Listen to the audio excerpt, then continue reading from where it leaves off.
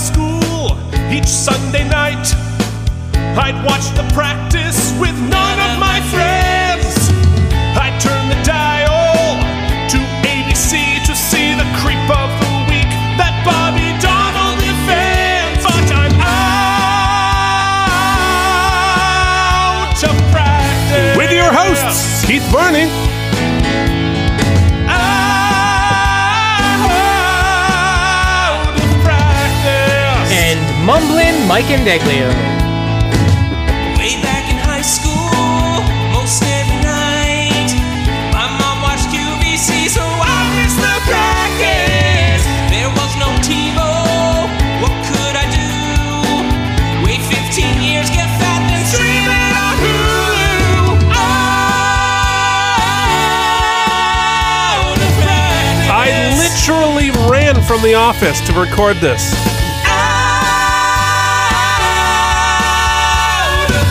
And I literally had to run from the doctor after getting a tetanus shot after visiting Coney Island. Out of practice. And welcome to the Out of Practice podcast, going episode by episode through David E. Kelly's award-winning show, The Practice. Today we are up to Season 2, Episode 24, Trees in the Forest. Speaking of forest, how you doing, Degs? Keith, I've never been happier. Oh, do tell. No, that's not true. Nothing about that is actually true. Well, you know, you are truly an actor then, because I feel like half of an actor's job is to every life interaction say, oh, I'm doing great. I got all these things going on. I'm so happy, you know, and it always being a lie, but because anybody you run into might be in the business and might want to hire you someday or might know somebody's going to hire you, so you have to shine it up for them 24/7. That is true. That is accurate. And yes, that's my life. Although I want to tell everybody, once again, we are recording on the day of our Tuesday release date, which is not... We had been doing very well not having to do that. However, marriage, Keith, often gets in the way of podcasting. Well, you know, it is a commitment, they say. I don't know who says that, but I sure as hell don't. No, I'll give you I'm going to truncate a very long story into a very brief paragraph. And, you know, before you do this, let me just throw out a hypothetical here before you tell a story. And this is also good life advice, kids. Okay. Before you tell a story, is this good for my marriage to tell this story, or is it bad for my marriage to tell this story? Actually, I think it's okay in this case. Because, okay. But however, your advice is apt, because I found out that my wife actually does listen to the first 10 to 15 minutes of every podcast we do. Oh, no. I'm so sorry, The Jeff. second the practice begins, she's out. But I feel like that's the opposite of almost every other one of our listeners. I know, that's funny. That's what I said. But regardless, so she heard my waxings on marriage last week, so that went well for me. I'm sure. Anyway, long story short, when we were supposed to record yesterday for our listeners out there, Tom Brady, I'm looking at you. Yeah. I had, let's go ahead and say, forgotten, even though that's not particularly correct. But let's just say I had forgotten. You know what? Sometimes forgotten is better than I just didn't care. Yeah, you're right. So forgotten's good. Anyway, I had forgotten that I was supposed to take my wife to Coney Island. She's lived in New York her whole life. She has never been there. Which I find remarkable. Me too. But apparently it's on her 40 under 40 list. She turns 40 next year. It's on her list. Now... Oh, congratulations. Yes, I was shocked not only to hear that that was on the list, I was shocked to hear that there was a list in general. Well, I would definitely like to hear all of the things on her list. We should do a separate podcast about what are the 40 things on Jen's list. Yeah. Because I think that'd be fascinating. Well, if any of them are as dumb as go to Coney Island, then it's not a great list. Snap. Because that's what I tried to tell her. I was like, honey, I understand in your brain you're thinking like those old pictures from the 40s and 50s of all these beachgoers and Ferris wheels and hot dogs and like the 3 seconds of B-roll you get every Memorial Day. Right. That's not what Coney Island is.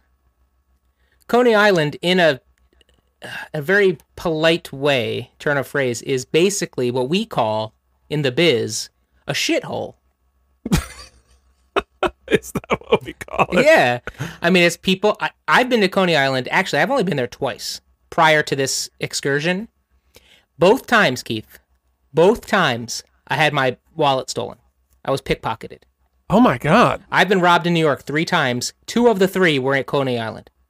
Oh, that is really remarkable. What did you do to prevent it this time? I didn't bring anything with me. That's, I actually like the aquarium. We did not go. We did Coney not go to the aquarium. I'm curious to see it after they rebuilt it after the hurricane. Yeah. But anyway, go long ahead. story short, we went and we ended up not staying very long, and then we ended up going to Park Slope and spent the day there. It was very nice. However, what I got out of it. It started with just aggravation and frustration and a lot of traffic, but I got out of it the best thing a man in a marriage can get. I don't think we should talk about that on this podcast. No, it's better than anything sexual. I got not only an "I told you so," but an affirmation of the "I told you so." Oh, which is you got a "you told me so." You got a "you told me so" and a "you were right," which is, if you're a married dude, it is the biggest win one can get. Speaking of things that people think are quaint that aren't, I have a running joke going with my wife that she grew up in the city in Philly, and so she had always thought of the idea as a trailer park as this quaint, nice little place where, like, oh, you're next to your neighbors and you're all part of a community and it's nice and must be full of old people. And obviously it's basically like a meth capital of Tetanus Valley. Isn't she from Pennsylvania? Yeah, she knows what a trailer park is. Yeah, but not in Philly. Like, she's sort of in the city proper, so there aren't any quaint, adorable like trailer parks filled with like Disney singing animals there. Okay, well, sorry, I think that's an "I told you so" there too, or "you told me so." No. Well, she's still holding on to the hope that we're going to find one. Okay, maybe an RV park, like when you go camping. Yeah, I mean, like, the thing is, like, I get the concept. It's sort of like it's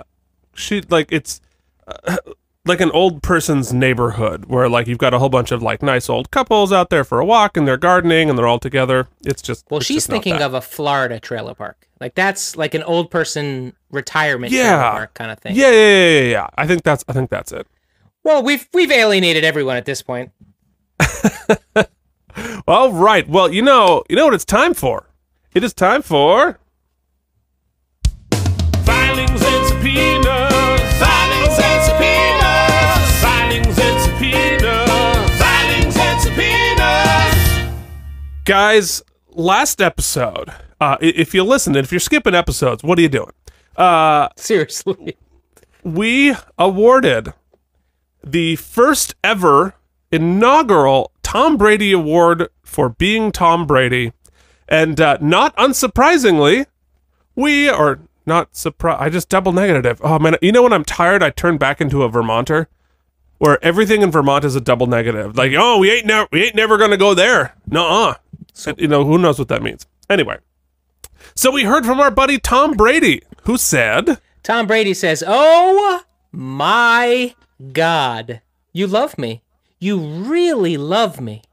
We do. It was the award I was born to win. Thank you so much for this honor. Now, to celebrate, I will be breaking my vegan diet with a steaming plate of soft-shelled liberals.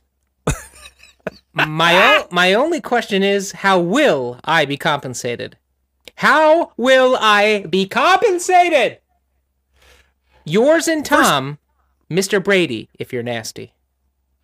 I mean, first off, that was a wonderful interpretive read. Thank you. You get a callback based on that cold read. Nice. I won't be coming. Second up, I have been chuckling about the phrase "soft-shelled liberals" all week. Yeah. It's brilliant. Tom, you're a funny dude. Yeah, he's very funny. I will take a little bit of credit because I accidentally said soft-shelled liberals. He eventually, I think he called us soft city liberals originally, and is that what it was? So it's even funnier because he was mocking me. Oh, 1,000 times funnier. Yeah. He also throws in a Janet Jackson reference. I mean, he really knocked it out of the park. He pulled in my story from last week. I mean, he's like, I want to prove I'm listening. So we've already started off pretty shitty. I feel like now's the appropriate time to insert this ad. Okay, guys, it is time to talk about the exciting day that was March 30th, 1998, and we know what you are all wondering. What was going on This day in the basement? So, Degs, what was happening in your basement? I hate it. I hate when you phrase the question that way, but I know, in that sexy voice, too. I know. Degs, what was going on in your basement? Metaphorically speaking. So this is actually a great convergence of events this week because, as I've made mention to on the podcast a few times, my brother and I are sort of not obsessed. We are fans of the male soap opera that is professional wrestling. Of course. Now, this past week, Monday Night Raw, which is the Monday show for the WWE, had a... I think by this point, everyone who listens to the podcast is now a professional wrestling, superstar. You're right. Know-it-all. Anyway, they returned to Madison Square Garden this week here in New York City. And did you go? I didn't go, but I did watch with my brother, and they brought back a superstar you might have heard of. His name is Stone Cold Steve Austin. Vaguely. I've certainly heard the name. He was huge in the 90s. He has now gone on to become a big podcast host and a television host, and he's kind of a persona outside of the wrestling business. However, he came back and he made a huge splash, and it reminded me that the 80s were a special time. I was a kid. I was watching wrestling sort of like they were superheroes. In the 90s, it kind of got shitty for a while, and then it came back, and the WWE reemerged with what they called the Attitude Era, when it stopped being really for kids and they decided to really focus on more mature programming, so more cursing and blood and stuff like that. But they also were helped up by these two super huge superstars, Stone Cold Steve Austin and The Rock. They both came to prominence during the Attitude Era. And we know. You know, you've described the Attitude Era before. Well, the Attitude Era it symbolically began when Stone Cold Steve Austin finally won the belt. And Vince McMahon, the big boss of the company, came and basically was like, you've got it, now that you're the champion, you've got to listen to what I tell you. And so on Monday Night Raw, on March 30th, 1998, which will come to be an important date for you and I, Keith. Indeed. On that Monday Night Raw, Vince McMahon came to the ring and he told Stone Cold, now are you going to behave, basically? And Stone Cold... Wait, so was Stone Cold a face or a heel? Well, he was one of the first kind of what they call tweeners. He was sort of a son of a bitch, but The audience loved it because everybody wants to tell their boss where to shove it, right? Got it. So it kind of got got him over. So here's what happened when Vince McMahon said, "Hey, are you going to play ball? Are you going to do business and behave yourself?" Well, let's find out slowly, because your YouTube never works. Decision in my book for yours and my relationship. Can I have maybe 10 seconds to think about this decision? By all means. All right, Stone Cold is thinking about it. His thinking acting is amazing. He put his hand up to his head like the statue. Oh, he's really thinking, Keith. He's selling it. That's more than 10 seconds.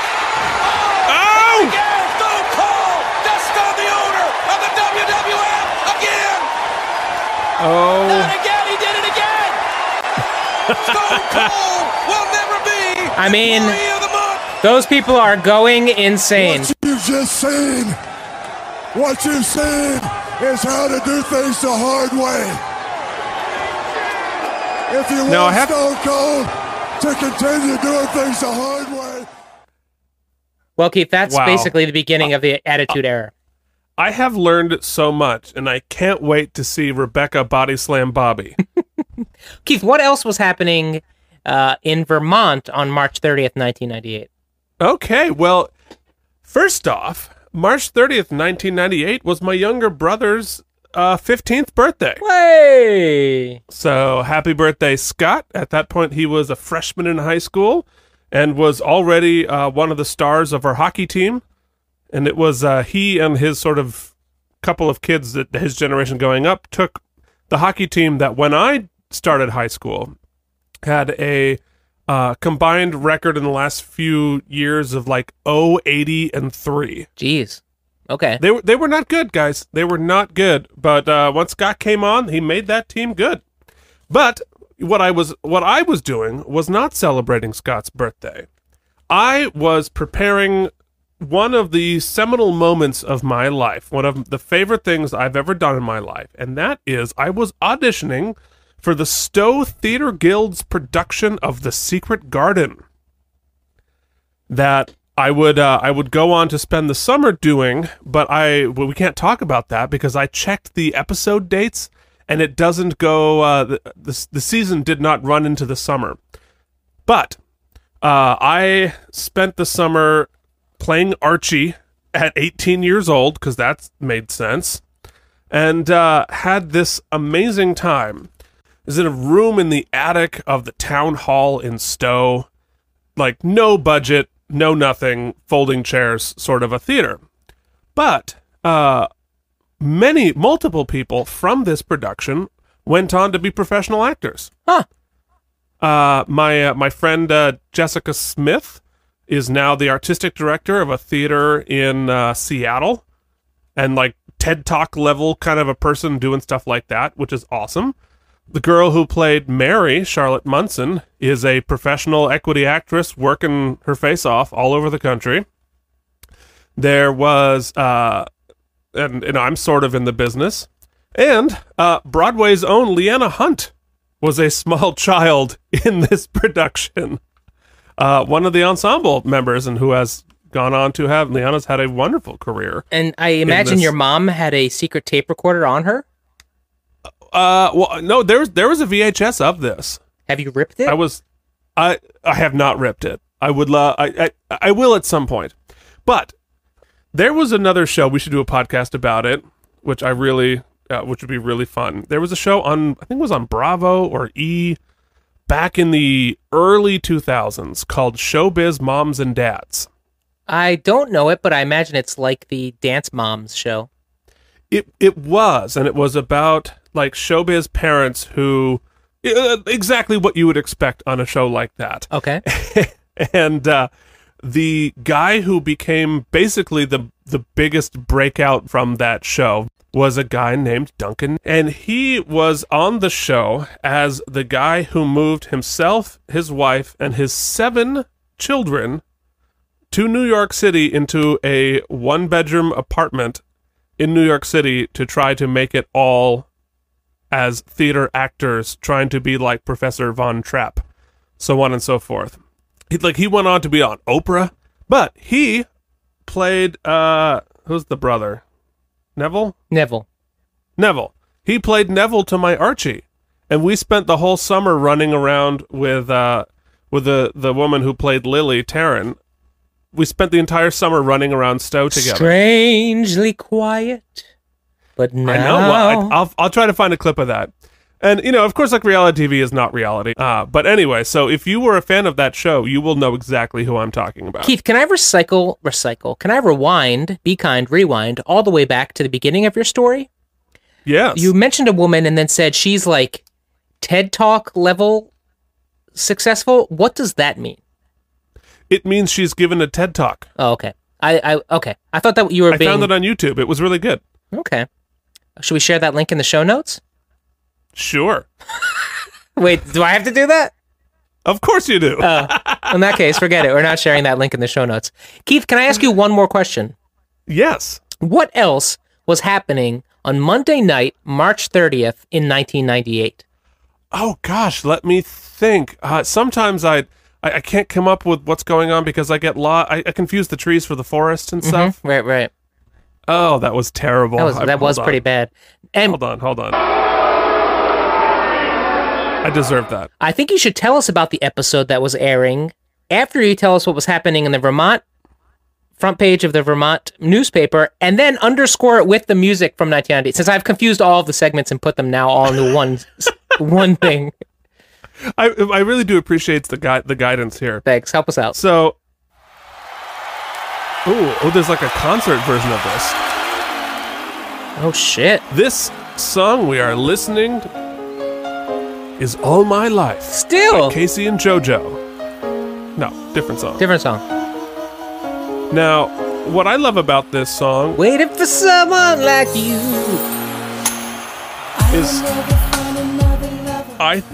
that piano intro, I accidentally completely ripped off and wrote an entire song based on that piano intro, which I think is also in some other song, but I can't come up with it. But anyway, so I have an entire song, basically a riff on that piano intro that has nothing to do with this song that I ripped off subconsciously. Anyway, the top movie, we've moved on from Titanic again, and we are now watching Lost in Space, starring Gary Oldman, William Hurt, and Matt LeBlanc. That was a top movie? Took in $20 million that day, that week. Wow. And on the cover of the Burlington Free Press, it's the big things happening in Vermont. Patrol puts strain on troopers, which doesn't make a lot of sense unless you understand what's going on in Vermont. In Vermont, there are very few local police departments because the towns are too small to sustain them. So the state troopers do almost all of the police work in Vermont, unless you're in Burlington or unless you're in one of the bigger cities. So them having to patrol is a lot because, it's not really a state trooper deal. But in Vermont, it sure is. So when somebody's wheels get stuck in the mud on their dirt road, the state trooper has to come help them out? Yeah. Yeah, pretty much. I mean, in Underhill, there's certainly no Underhill police department. Oh, that's why you're the Underhill Uglies. Now it all makes sense in fantasy football. Keith, what were they watching on TV in March 1998 on the 30th, which was a Monday night? They were watching The Practice Season 2, Episode 24, Trees in the Forest. Now, this episode was written by series creator David E. Kelly and Frank Renzulli. Now, here's a little quiz. Do you have any idea who Frank Renzulli is, Mr. Indeglio? And I will remind you, we have talked about him on this podcast. Frank Renzulli, has he written for us before? He has not written for us before. The name is so familiar, I could have sworn he was a co-writer on another episode, but now... Don't open up another browser and search. It's going to crash everything. Don't do it. I have opened up another browser, but I was just going to pull up IMDb. I was not going to pull up him. I just wanted the episode's IMDb up. I don't know. I'm not going to belabor the point. I don't know. All right. Wait, belaboring the point is the entire point of a podcast. You're right. You're absolutely right. In fact, I want to start a new podcast now called Belaboring the Point. That's actually pretty damn clever. That'd be great. Anyway, Frank Renzulli is the guy who played Kenny Tripp, the pimp in the leather trench coat. Interesting. And now he's directing. Writing. Writing. He wrote this episode with David E. Kelly, and he actually has gone on to be a very successful TV writer. He wrote 9 episodes of The Sopranos. Oh, shit. He also wrote an episode of The Walking Dead, the Crash TV show. He wrote an episode of The Wonder Years. Get the hell out of here. I know. So, really interesting. The guy has a foot in both camps, which I certainly understand. I want a foot in both camps. Well, write something. Yeah, it's a good. Or write more. That's a good point. So, I'm gonna bail you out of whatever. You had nothing past that did you? Absolutely nothing. There's a certain type of that comes out of a person who has nothing. Oh shit! You just heard it. This show was directed by Dwight H. Little, who will go on to Oh God! Should we just start over? Should we just go back from the beginning and start over? All right, we're gonna sing this together. We should know that We didn't know what to say. We We're still kind don't of know what. tired. We're talking We're over saying each other. things I over went each to other, Coney and I'm saying Island double yesterday negatives, on and a we don't know better podcast. All right, so he will go on to direct 8 more episodes of The Practice. He also directed Halloween 4, Free Willy 2, Anaconda 2, and did 23 episodes of Bones. I do like Bones. I don't think I would be able to give it my full attention without killing myself. Oh, that's high praise.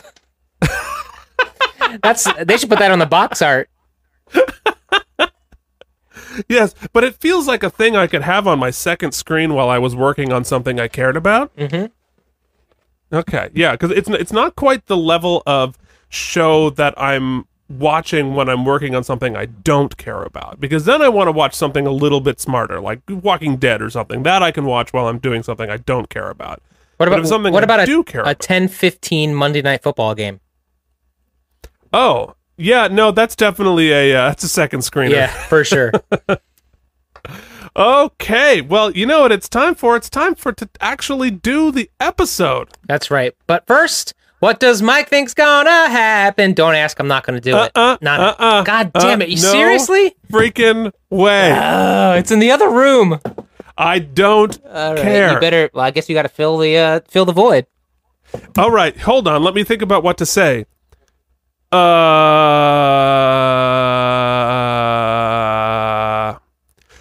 Yeah, that's my attempt to fill. Well, Mike gets the guitar, and what's interesting now is he's turned off his video, so I can't even see how close he is to having the guitar at this point. Is it in a case? Is it tuned? Oh, here we are.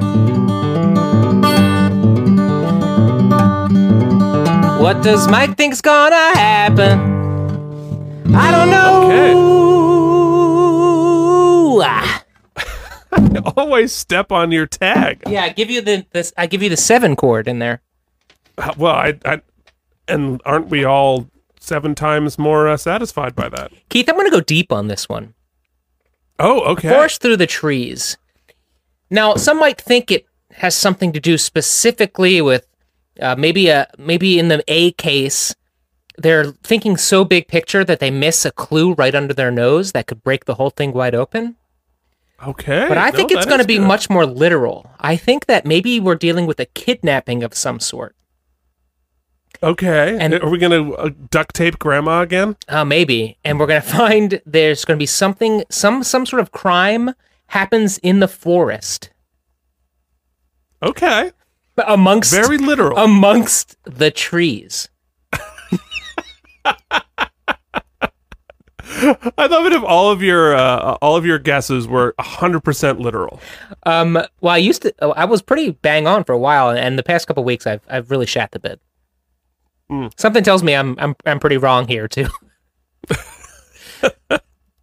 Well, there's only one way to find out. Ladies and gentlemen, And that 3 hours after the podcast started. Season 2, episode 24, Forest Helen, in the don't trees in the hate forest. me. Liz Fernal just got hit with appendicitis. She's got a manslaughter, hit and run. Oh, no, you don't. We've already bought 6 continuances. The judge said if we're not ready, he dismisses When? tomorrow. As we look at Helen Gamble, dark hair here, there's a story I really want to share, but I feel it's in the best interest of the podcast not to share the story. Oh, definitely profoundly no. But I will use To all I can say is, ladies and gentlemen, I'm not going to say anything. I can't believe I'm actually going to edit myself, but I'm not going to say it. Thank you. Oh, shit. Thank you. The world thanks you. But it is time for I know that lawyer from somewhere. This ADA, who is, spoiler alert, about to give Helen a case, is played by Andy Umberger, who you would know from Mindhunter, Glow, Weeds, Harry's Law, Boston Legal, Mad Men, Buffy, Firefly, and he was on Broadway in the productions of Passion, Company, and City of Angels. Hey, Keith, last night, his wife asked him what he wanted for dinner, and you know how he responded? I'm sorry. I'm just finding the booze. All right, go ahead. Burger?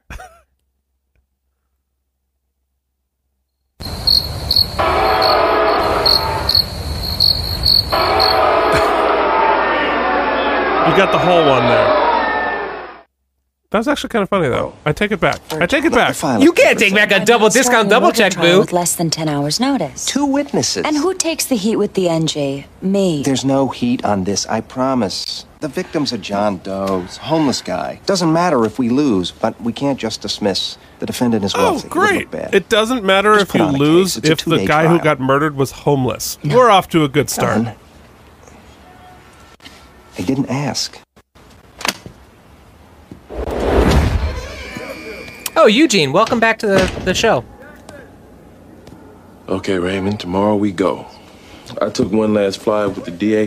He'll give us voluntary. 4 years, it's not bad. That's manslaughter. Yeah. And you think that's good? Well, murder too, you get life. Manslaughter, you could be out in 4. So we should take it? Look, here's my problem. You say you didn't mean to kill him, which may be so. But in order to get your story in, I gotta put you on the stand. If I do that, that means that all your priors come in, which include 2 assaults plus 3 drug convictions. If a jury hears all that, I don't like our chances. So you think I should take it? Yeah. Yes, I tell do. me again, when you hit him, what? It was jumping in. All right, it's part of initiation. I didn't mean hazing. for nothing bad to happen, man. He's my friend. Well, gang Look initiation. me in the eye. It was an accident. I swear. Look me deeper in the eye. Ooh, sexy. I was going to say it's a little scary, but sometimes the Okay. line between those two is blurry. Let's try it. It's a different podcast, Keith. But I definitely think it's time for guy who accidentally killed somebody and might. Gang banger. I was gonna say and might kiss Eugene because it definitely looked like they were gonna kiss for a second. What's wrong with that, Keith? I'm on board. Bring it. Okay. That accidental murderer who might kiss Eugene later is played by Antonio David Lyons, who you would know from the show Bosch. He was in Hotel Rwanda, American History X, and The Sum of All Fears. Some good movies. I remember him. American History X is one of my faves. Really cheery movie. That scene where he puts his teeth on the curb, it's even thinking about I mean, it. the curb stomp. I mean, that's like one of the most iconically horrible scenes I've ever seen. Oh, that movie was dark and oh, great! And it also had the woman who plays Kess on Star Trek Voyager in it. Oh God, I was trying to go for the Star Trek one. I hit spare tires. Man, we're having a good episode. What God, I what feel app, like this what really app do you thumbs use to for your soundboard? Let me see. The app is called Upgrade. No, it's called Soundboard. It just wants me to upgrade. Oh no, we went into a buffer spiral. That's not good. Oh God, we are a shit show today. It's bad. Things are really bad right now. This is and I'm nervous because I have another podcast to do later, and I was fried before we started. No, we haven't even gotten past the opening credits, and we are going. So to... while you're doing that, I can apologize to Sean in advance for sucking on Woo tonight. Now, who is Wisdom of One? You should listen to it. You can find it on all of your iTunes. It's an amazing and hilarious podcast that me and my brothers do. It's sort of a live D&D with sound effects, and we do a lot of songs and commercial parodies that are both hilarious and a little bit upsetting. I did one this week that Sean texted me, is like, ooh, that one cuts a little close to the bone, trying to help people with their self-esteem by telling them they're losers. Well, that's all we constantly do is tell people who listen to the show what a terrible idea it is. So That's really true. This is not the best podcast for people with high self-esteem. But then again, if you have high self-esteem, would you have a podcast? Yeah, that's a good point. All right, let's get past the. Look, I tried to fill really hard for you while you did that. You know what type of a podcast would not just fill when there were technical problems? They would probably cut and then edit that part out. We should know that fact. We should know that thing. But we don't know that. 'Cause you're not listening to a better podcast. He was walking on the side of the street. Not on the sidewalk, on the side in the Guys, street. if you Not in recognize the middle, but this on the voice, side. On the highway, they call that a shoulder. then but you are a classy it was a regular television street. It wasn't viewer. a highway.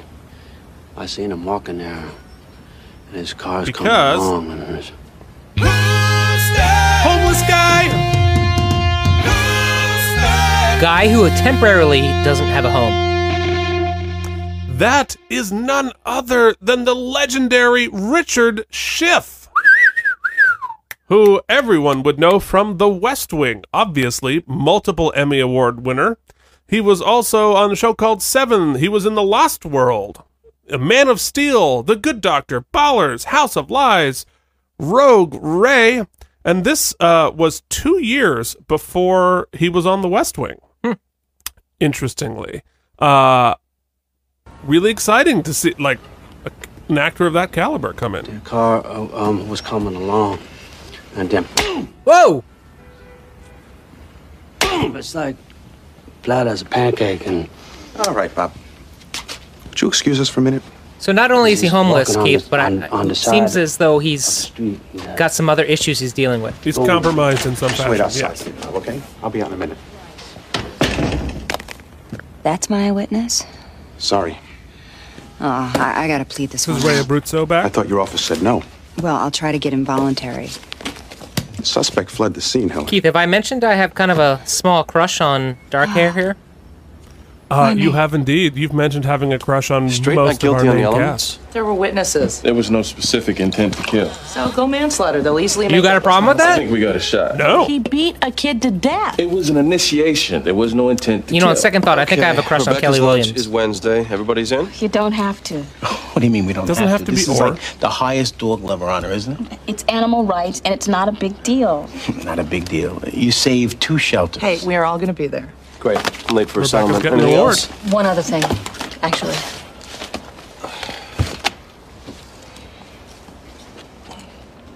Can we help you? I'd like some equity in this firm. It's Lindsay for those listening at home. Excuse me? If you run the numbers, I've probably generated half our revenues. You know, I've been getting feelers from headhunters. I really don't want to leave. I like it here. But I want some equity. Dude, did you hear that thwomp, Keith? Yeah. I believe The thwomp. we just felt Lindsay's big-ass dick hitting the table. Yeah. But she 1,000% deserves it. Yeah. She's brought in all of their money. Mm-hmm. She uses freaking Egon like an ATM these days. What, like partner? Not equal. But yes. Oh, Bobby's pissed. The issue aside, don't you think that's something you should have addressed one-on-one? There's no one-on-one in this firm. Everything comes out, so I wanted to be upfront. And exactly how am I supposed to react? Bobby, That was an By ultimatum, saying, Lindsay. I don't yes, handle that sounds ultimatums very reasonable. well. I make about 1/3 of what I'm worth. And it's not like I'm trading in salary for prestige. This place doesn't leave you with much of a pedigree. Oh, I am so sick of you complaining. I didn't make a complaint in there. I made a demand. There's a difference. You want to go? I want to stay. And I'm willing to make less, but I won't be an idiot. I mean, okay. Right. Good for her.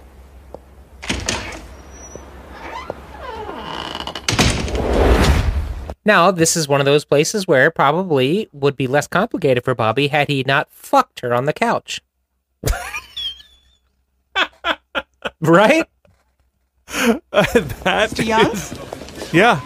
That sounds like a page in a children's book. You don't know my boy. You probably don't like him. Are you gonna save him? This is the mother I'm of gonna an try to keep him accidental out of jail. killer, played by Leontine Guillard. When you arrived on the scene, was Mr. Johnson still alive? He still had a pulse, but he was unconscious. He died en route to the hospital. Did you question Mr. Burnett? Yes. What, if anything, did he tell you? The fan. He said he'd been in a fight. That fan He hit is the famous victim, at this point. But he never meant to kill definitely. him. It's a regular actor. How long have you been connected with the gang unit? Going on 15 years.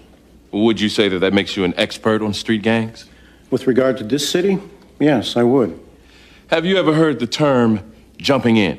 Yes. Would you explain it for us, Detective Horn? It's a gang initiation ritual. Different gangs do it differently. This one used playing cards. Playing cards? Yes. The prospective gang member picks a card. The Any number card. of the card will decide how many existing gang members he has to walk through, allowing himself to be punched by. And to your knowledge, the victim drew a card? He drew the ace of spades. It's also did that how you hold get your any equity special card. significance? The ace of spades! The ace of spades! Yes.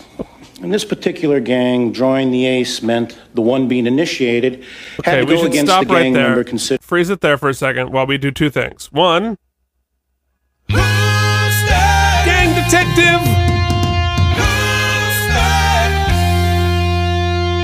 Oh, that's me, gang guy. Oh God, we're a mess. It's fucking. We're It's such a mess What a today. steaming pile today. Hopefully, But- Tom, you still love us, right? Tom, you still love us. Come on. I sure hope you still love us, Tom. We gave you an award, okay? We gave you an award, so you have to listen to us when we're garbage. Okay, but if you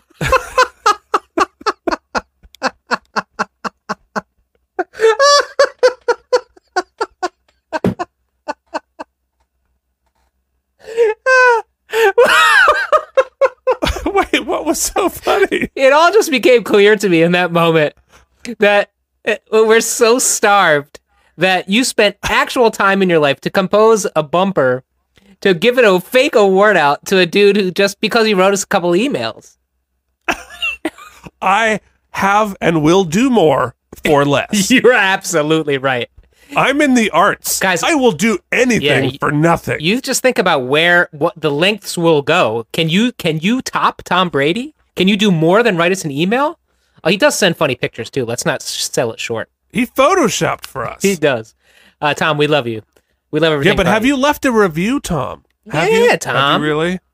I mean, you know, in one of your 15 pseudonyms. I mean, it'd be pretty easy. All I have to say is I have won multiple Super Bowls, but the accomplishment in my life that has meant the most is winning an oopsie on this podcast. There, I just wrote it. I just wrote it for you, Tom. I don't think you're allowed to write the reviews. That defeats the purpose. Well, anyway. I was just suggesting. That's okay. Fair enough. Fair enough.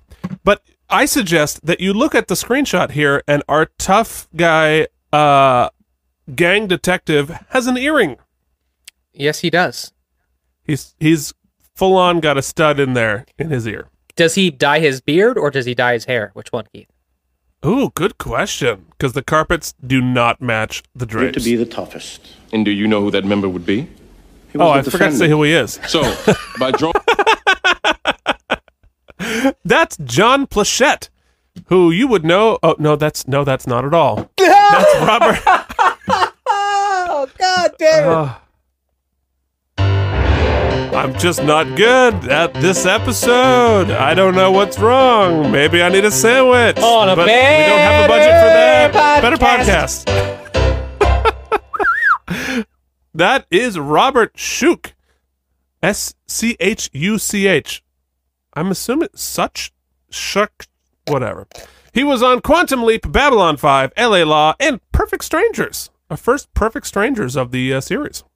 I'm so happy he's on this episode. We do the Dance of Joy. Indeed. On the ace, the victim, Mr. Charles Johnson, had to fight the defendant. Yes.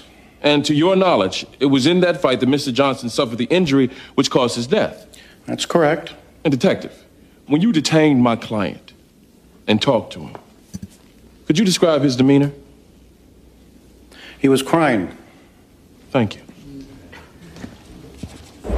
Who's that lady with the Lindsay. Why? with the Just bring it at turtleneck a writing staff in the meeting like jury? that? Isn't it crazy how easily you can decipher when somebody's not an extra? Except she is an extra. No. Yes. Are you serious? I'm dead serious. That shot was set up like she was a reporter or something that was going to be integral to the story. No, she was clearly dating the DP. She's getting that camera DP, you know what I'm saying? No. Boo. Oh, we're gonna start booing now? Eugene we've told been me that you know. we've been shitting on the floor No, for the what- past 3 Well, hours. Bobby and I used to sleep together. There, it's been said. Now. Whoa. For those of you who missed it because I'm an asshole and talked over it, did Lindsay just admit to Rebecca that she was fucking Bobby? She sure did. Suppose I went to Bobby privately and made my request. Rebecca's Suppose he thinking granted about every time she's And ever then sat suppose on he got that out that he used couch. to suck my elbows through the night. I mean, there'd be a mutiny. This way, out in the open, Bobby doesn't get accused of special favors, does he? But he got some special It's favors. better for everybody I did it this way. She's making a good point, though. Yes. She did what she had to do under the ridiculous circumstances.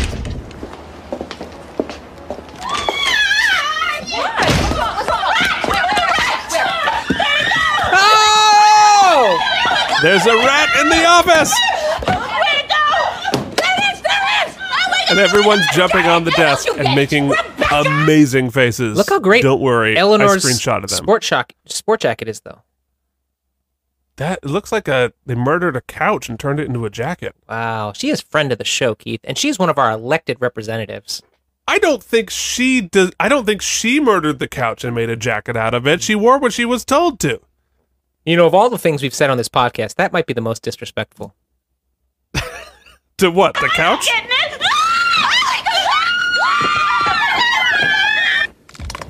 It was one of them big Mercedes tinted windows. We see a car like that Richard's come on the around that stand. time of night. We think they're trolling for pretty smelling hookers. Yes. Itty bitty little hooker girls. What they do, see that what they do is they climb into the big back seat. You know, the car starts shaking. Also, like. He is simulating a itty bitty little blowjob. hooker girls. Mr. Show, I'd like to just stay focused on the actual events of that night. Some of them girls are really men. You know, there's, nobody ever finds that out because see, Mr. the Johns, Shaw. but they're just looking for a quick Slurpee. Mr. Show, just the accident. Wasn't that your nickname in high school, Could you Keith? describe it, please? Quick Slurpee? I seen a guy walking I'm not near even the side addressing of the that. road. Now, big car Mercedes comes along, boom, hits him. How far away were you? If I'm the comedian, you are henceforth known as Quick Slurpee. 10 feet. Boom! Then it just speeds off. It just never stopped, just sped away. Did you get the license plate number of this car? TD, just TD as the first letters is like touchdown. Had you ever seen the victim before? No. He's a homeless man. Just a big bum. It's bigger bum than me. You drink. Dear those listening at home, you don't even have to see what's happening on screen. You're hearing acting. You're just hearing it. Yeah. Well, and it is so shocking to see Toby from the West Wing saying these lines. Drinking that night, Mr. Show? Yes, I was. But I saw what I saw. That car hit him. I never stopped. Objection, non-responsive. Sustained. Just answer the question asked, sir. We both saw it. Both? Somebody else was with you? Yeah. So there you go. Well, who else witnessed this accident? Mr. Penis. I'm sorry? Mr. Who? Mr. Penis. I formally withdraw Keith's nickname of Mr. Slurpee and replace it with Mr. Penis. Keith, you knew all along that that Mr. Penis was in this episode, and you couldn't wait to hear how I would respond. Is that true, or is that false? You know what I'm going to do? It's time to talk about. I know that lawyer from somewhere. See, that's something they use from the West Wing that's rejecting the premise of the question. Mr. Penis is played by... That lawyer is played by this one. This, for real, is played by John Plachette, who you'd know from Curb Your Enthusiasm, The Truman Show, Murder One, Lois and Clark, and he was in Rocky 2. Like Rocky 2. When? His big pink guy was looking right at us, saw the whole damn thing. Ah, so both of you saw it. Me and a Cyclops. Boom! His big pink eye. I'd love to see the audition sides for that scene. How long are we gonna stay like this? Till she gets it. I'm not getting it. Well, you speak his language, Lindsay, fellow rat. What I did was good for the Whoa. film, Rebecca. What happened to Rebecca D. Cricket? Why isn't Rebecca entirely on Lindsay's side on this? There is a rat running around. Jimmy just walked in. What did Lindsay rat on? But trying to get a promote, like asking for more money. Oh, that's not what really a rat is, though, is it? No, it's not. It's somebody reasonably asking for what they No, deserve. in Washington, that's why we're all up on our desks, big head. Don't you be rude with me, Rebecca. Just get the rat. They started the episode saying that Rebecca like saved all these animals and shit, and now she's is a bitch this scene. Yeah, and she wants to kill the rat. All right.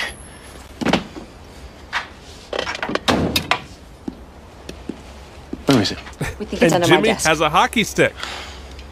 Now, pause it right here. Happy because birthday, this is Sean. a- Happy birthday.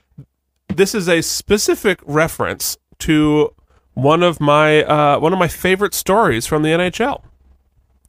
And that was in the 95-96 season, the expansion team Florida Panthers were playing in obviously in Florida. They were playing in this old shitty arena before they built their new one.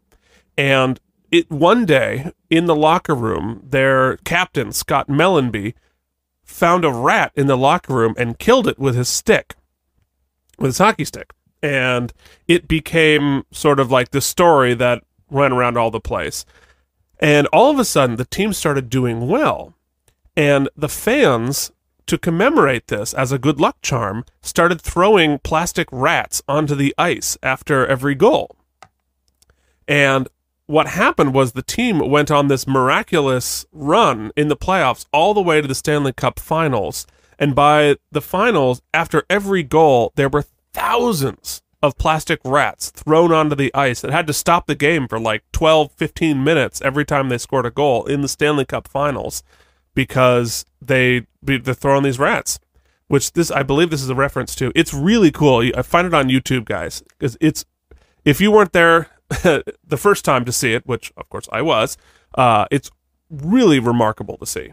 Ladies and gentlemen, it's been 80 hours of podcasting, and we finally have done something somewhat deep cut worthy of a deep dive into an episode of a television show. Keith, congratulations and thank you. About hockey. It's a left-handed stick for those keeping track at home.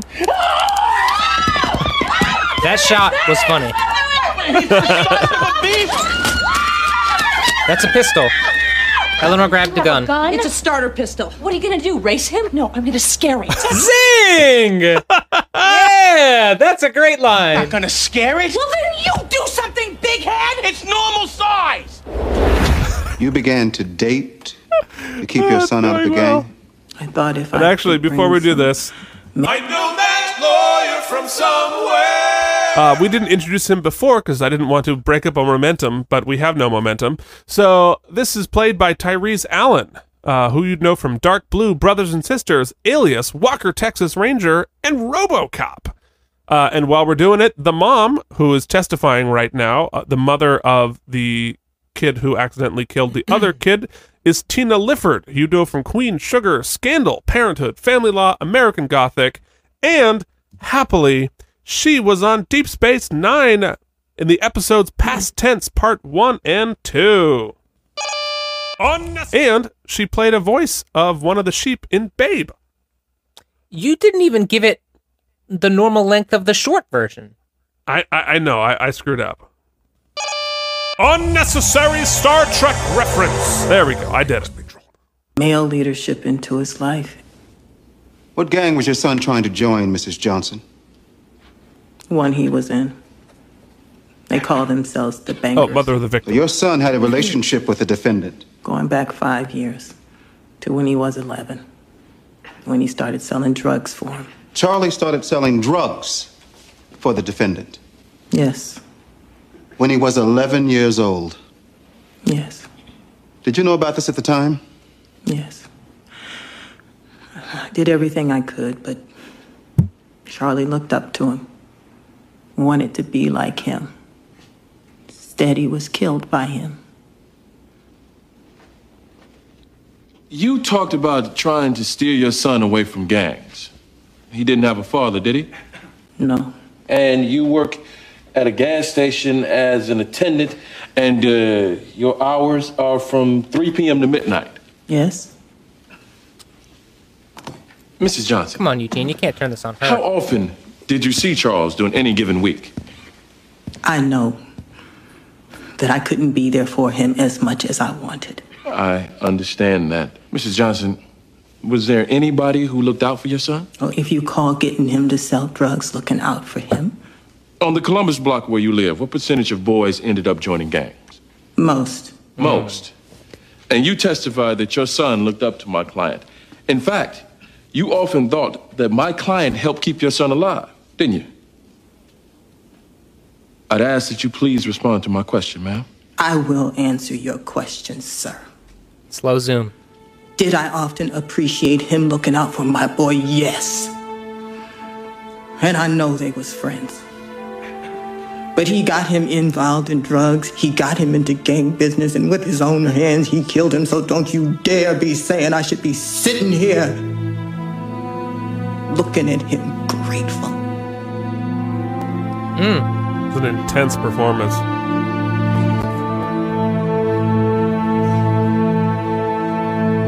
A lot of extras getting feature shots. Yeah, lots of close-ups. Outdoors, it's Steve. Yeah, I'm putting up the detective. I should only do about 10 minutes, though. Wash your windows, ma'am! Well, we should rest by the end of the day. Okay. Pretty old school cell phone you got there, dark hair. Great. Look, somebody's got to get down and flush it out. Why, are you going to blow its ears out with that? Rebecca, I'm an animal rights activist, too, and there's a waiver on rats, okay? We're gonna have to flush it Well, then again. get down there and be a man. Wow. Oh, hey, Bobby. How's it going? How's it going? That's hysterical. What in God's name? I think I got him. Got who? What? This law firm has rats. What a surprise. Oh, you know It's what, like a Lindsay? full-on like Where is farce it? now. It's in the corner, right there. Nothing's moving. I think I got him. Oh God! It's on Rebecca's leg. Oh, that sound effect. Rebecca just stomped on the rat. The curb stomp, That Keith. is one dead rat. Curb stomped the rat. Ew, the squish sound effect was I just nasty. don't like Oh. the feel of it. Oh, I thought we had a you know, shot. I think Now I my can gut speak says for it's Sean manslaughter. here that But even the doctor those are the say it sound was a fluke effects the way the you boy relish died. and look forward to. Mrs. Burnett, he died from getting punched in the head. Now, if Raymond didn't have a record, I'd say let's roll the dice. But now I say let's take the manslaughter. Is Sean still working that business, Keith? How long will he have to go to jail for that? Not well. I mean, on the If his movie he crime does. is, you're looking at 6. I'd be hoping for 4.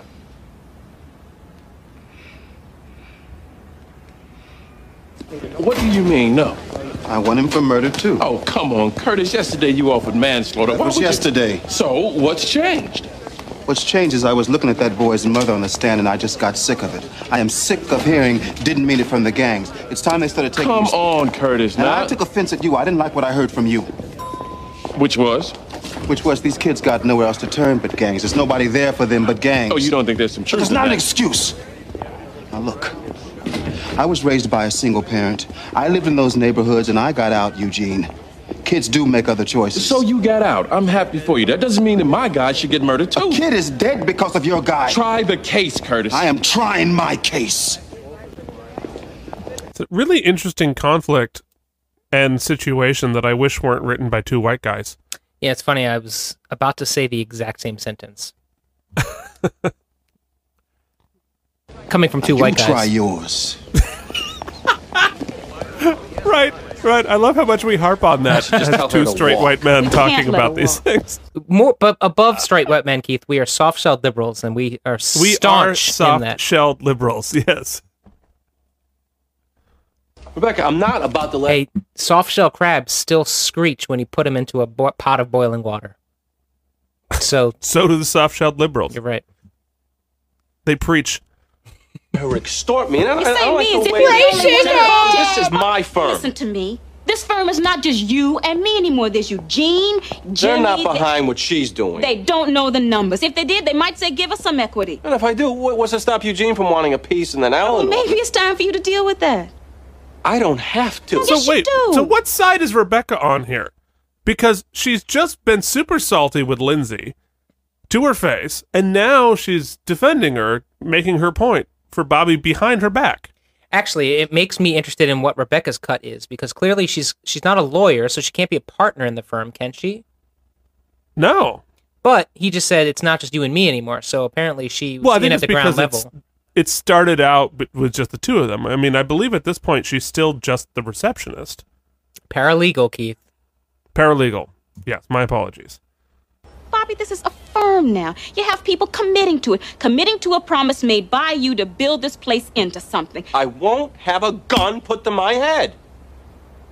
Or a starter You know pistol. what? Sometimes I think you like putting a gun to your own head.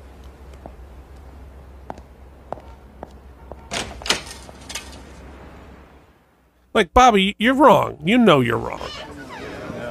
Excuse me. Yeah, I mean, because the other option is for her to just leave, but she gave you an option. Well, exactly. Plus, she fucking deserves it. I think, yeah, correct. I just think he's salty because she did it in front of everybody. Yeah, but, like, that's what you get when you've been in a relationship with a I subordinate. kind of digressed up there on the stand, and so I got nervous, and I was thinking if you put me up there again, I could be more vivid. Well, I think we accomplished what we needed to accomplish, but thank you. Because I left some things out. So, he just peeled away, and the big screech, and for effect, I could describe that. Now, I wouldn't have to mention Mr. Pinky. Mr. Shaw, I know you'd like to testify again and collect another witness fee, but I don't think I'm going to recall you. Oh, well, okay then. That was If you cold. need me, then you know where I am. Okay. And Yes, I under a think bridge, you're you can a have nice a little lady, bit more too. I'd respect and compassion. Be remiss if I wanted to say that. Thank you. Who was that? You too, Lindsay. What the Homeless hell? guy wanting to collect another witness fee. Did she say a nice guy or a homeless guy? Homeless guy. That is cold. That's cold. They're just both like laughing at him. My stupid hit and run case. I'm gonna miss Rebecca's luncheon. Oh, God, I need you there. I won't have anybody to talk to. It didn't go well. Oh, no. We need for you to describe how this happened, Raymond. Well, like I said, Charlie drew the ace. And the ace means that he has to go with the toughest guy for 60 seconds. And that was you? I didn't say that, but, It was kind of like a vote. yeah. But Raymond, Charlie Johnson was your boy, your friend. You're the one who invited him in, yes? Yeah. Oh, come on. Can you take it a little easy on him? I mean, he wasn't allowed to fight back. This is your friend. Look, I did take it a little easy. But I couldn't just... Couldn't what? I had to hit him some. If I didn't, they wouldn't have let him in. It had to be a real initiation, man. So you did hit him pretty hard? I was mostly jabbing. But like I said, he couldn't hit back. It's one of those world famous The Practice flashbacks, Keith, where they go black and white, they cut out some frames, and they hit us over the head real hard. Guys, we don't need flashbacks. Ever. Guys, I think you should all know that while we're watching this episode, Keith is combing his hair. Oh, no, I'm just... I'm fiddling with a comb. I'm not actually combing my hair. He's fiddling with a pink comb. Yeah, that's a big pink It comb had to go for 60 that I stole seconds. from my wife. Look, I was punching him mainly on the shoulders and in the back, because I knew that wouldn't do much. But I had to hit him in the head some. And then... Then what? I was swinging a right to his head, and he kind of swerved. And I hit him right in the throat. And he grabbed himself, man, and he went down. and I could tell he couldn't breathe. So I stopped and I tried to help him. I thought maybe he swallowed his tongue, man. I put my fingers in his mouth, but he couldn't get air. He couldn't get air. See, and then here's what I think about the flashbacks. I think the flashbacks are a sign that you are not trusting either the writing or the acting, or both, of the episode. Because if the writing is good and the acting is good, you don't need to heighten that. You can sustain that story with good storytelling. And like the flashbacks feels like such a lazy crutch because you're like, oh, we're not going to get it, or it's not going to be compelling enough. Yeah, I mean, the benefit of the doubt thing that I've been thinking about recently is that they've done a lot of stuff, especially even last week with John Larroquette, where it's unreliable narration. You know, we don't quite know what the truth is sometimes. Sure. But every fair. time we've seen the black and white flashbacks, it's been exactly what happened. We know it to be true. Right. Yeah. Yeah. I mean, that it's true. It actually does fulfill the, like, we are now as an audience member to believe what he is saying. Right. I'm trying to think. But what about when Rebecca was having? Remember, couldn't remember if she remembered precisely at the gas station. When we would go to the black and whites, we could see his face, right? Right. Okay. Which, again, I thought was a bad idea because it's always more interesting to really wonder. Yeah. Well, going forward, though, that's going to be, whilst I really do believe you that it's just lazy, I'm going to, let's keep my hypothesis that it's the only trustworthy narration or trustworthy narrator in those circumstances. All right. So let's see. Yeah, Joey didn't get no flashbacks. He's twitching on the ground, man.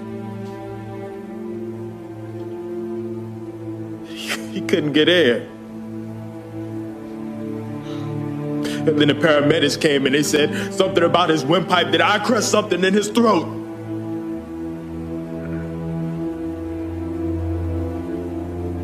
And then they took him away.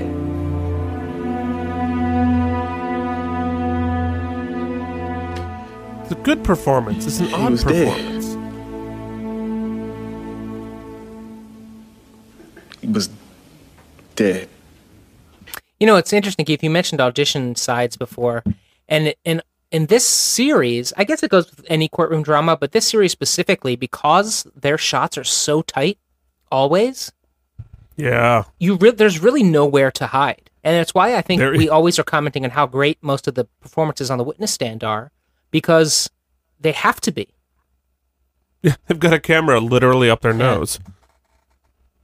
It's becoming pretty signature. Even in Law and Order, a lot of those places, you'll see a lot of wide shots where you see the whole witness stand. We get in this show, we get it right up in their faces. Yeah, no, they really do. You hit him hard, didn't you, Raymond? Because they're trying to hide the fact they only have 2 courtroom sets. The gang that you talked him into joining. The gang you got him to sell drugs for when he was 11 years old. The gang that you had him... Fan. Sustained.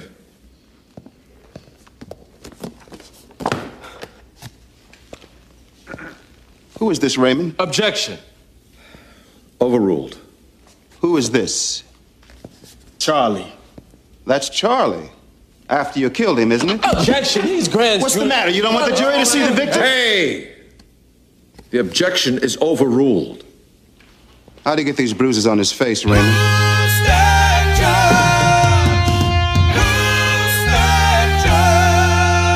I feel like that overruling an objection is a good opportunity to introduce Joseph Campanella, strangely playing Judge Joseph Camp.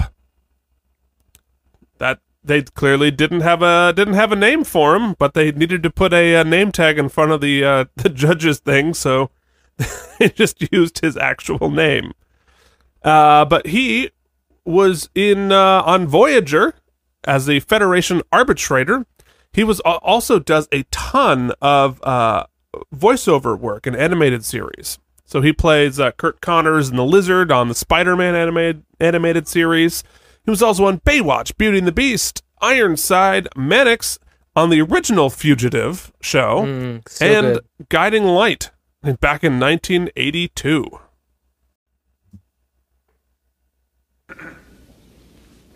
I'll ask you again, sir. How did he get these bruises on his face? I had to hit him some. You had to hit him some. I feel like that's an objection. Because, like, using that picture is prejudicial isn't because just they've about already money. established that he hit him. What Right. is it? It's about some direction. It's about the firm How many having times are some we going kind to of play this plan. record? The Do firm you needs wanna let direction. me Firm needs talk direction. or not? Bobby, let her speak. Yeah, Bobby, come on, dude. The economy is way up. The business She's of paying law your is salary. way up in Boston. We are good lawyers. And this place is still scratching. Why? Management. It doesn't have any. And you think you can do it better? Do I think I could do it better? I think he could do it better. You're a great seat of the past lawyer. Guys, stop shouting. You're better than this. All right. If I had to have a nomination for most annoying convention on this show that's not flashbacks, it's them all shouting over each other. I might be mistaken, but I believe that in all the hubbub, they're talking about who's getting irate and who's upset or whatnot. I believe that Jimmy just asked Lindsay if she's pregnant. Did he? I'm going to go back. I think he went, "Are you pregnant?" Which will be absolutely ridiculous if I'm right, but let's see. God's sake! The next cut. Rat Eleanor. If you don't say All right. He did. Are you pregnant? May I say something? Then I'll shut up. I'll make it quick. Go ahead. You know, sometimes you two, little like- acting behind the scenes. When you have a lot of peas and carrots lines, you're always saying something absurd. Mm-hmm. Like, you know, a lot of people get. I think what he said was a lot of people get their emotions heightened when they're pregnant. Are you pregnant? Sleeping together. It's very Jimmy, though. Nice, Rebecca. So Jimmy. You know what? That's true. Robert J. John on that door. That's really great, Lindsay. Oh, good meeting, everybody. Good meeting. Yeah, that's great.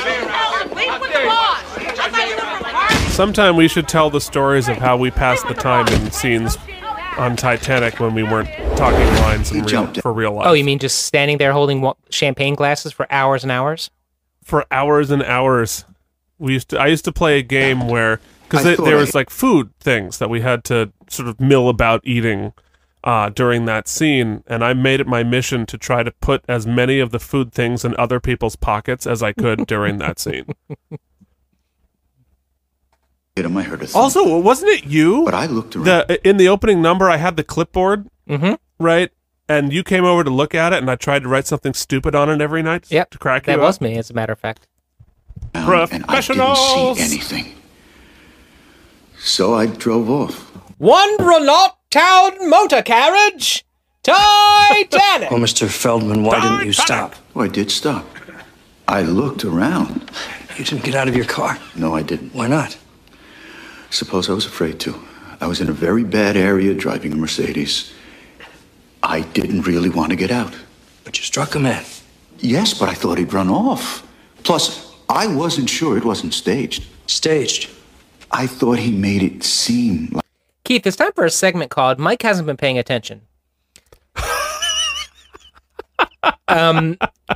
So in this case, this man on the stand hit a homeless person. Hit and killed a homeless person and took off, and drove the away. only witness is the other homeless guy and his penis. That's right. Okay. I hit Way him, to so I pay would stop. attention to the show that we're doing 2 hours on. Which Helen is the district attorney on this case, but she's treating it like a cast-off, like she doesn't give a shit. Because homeless people aren't people, is what Helen's perspective is. I'd get out, only to be mugged. Like I said, I was in an awful neighborhood. I was afraid. Don't you think you should have at least checked? You hear a thump. Clayton Landy, by You the way. think you hit somebody. I did check. I looked around. You stayed in your car. If a man were prone on the ground, how would you see him from in your car? Especially at night.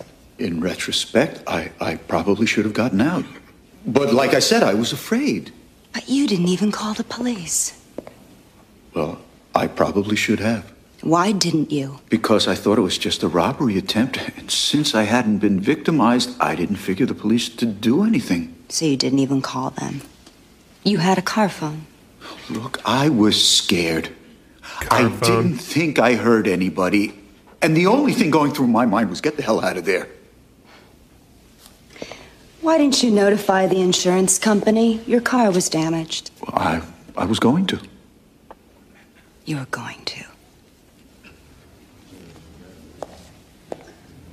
Hop up, murmur, murmur, murmur, hop up. It's okay to punch. Are you pregnant? People in the head, so long as we call it initiation. Now, some gangs require that you go out and cap somebody before you get into the club. I don't know about you. Oh, wait. It's closing time. Time to put your case to bed. It's closing time. Otherwise, your client's dead. Closing time. This is closing time for the accidental gang initiation murder. Coming at 26 minutes and 11 seconds into the episode. Yeah, we got some other stuff to wrap But up. I've had enough. For all his remorse, ladies and gentlemen, there sits a gang member 3 times convicted on drug offenses, twice on prior assaults. And this is the man who lured the victim into drugs, into gang life. And this is the man who killed the victim with his fists. What are we supposed to do here? Have a group cry for these poor kids disenfranchised by society? Gangs are the only community they know. Their fathers leave, their mothers work. Society just isn't there for them. So it's okay to punch, to initiate, to fire a random shot on a drive-by. These are poor, unfortunate victims. I don't buy it. You want to work on community outreach? I mean, kudos to the team, though. I know we poke a lot of fun, but this is, aside from the crazy, farcical rat storyline, the B and C stories here are dealing with marginalized members of society, right? You've got the homeless community and the gang community. So it is interesting how should they, in this scene, it's like, should they be given extra benefit of the doubt because they're marginalized by society? And in the other case, the question, I guess, is, do they count as much as the rest of the society? Yeah. Well, I mean, and it's like, yes, of course, it's a couple of white guys writing and a couple of white guys talking about it, but like well-intentioned. Absolutely. Like, are never going to be Program's as great. informed as Where they can should I be sign up to help? due to But circumstances, first- but are well-intentioned. First, ladies and gentlemen, we must attack gang violence head on. Although, like we say often, we're not going to solve these problems via conversation, right? But especially in the 90s, regardless of who is initiating the conversation, the fact that I don't think David E. Kelley in a lot of these circumstances wraps the case. A lot of times I think you assume that, well, the conclusion of this case must give us some sort of finite position that the show holds. Right. And obviously that's not possible. So I got to cut him the slack in that just initiating the conversation, you get a pat on the back for that. No, absolutely. And that's one of the reasons that I picked this show and I liked this show is that it does give voice to a lot of people who weren't given voice at that point. Now, is there a better mouthpiece? Is there are better words, the better, more informed voices from those people? Absolutely. But at least it's good to be on television thinking about it. If you kill, you go to jail, damn it. Don't tell me you had a lousy home life. Don't tell me your dad was a drunk. If you sell drugs, if you recruit people into gangs, if you kill, you go to jail, damn it. You go to jail. Good close. Yeah. Come on, Eugene. What you got, Eugene? I have a 10-year-old boy.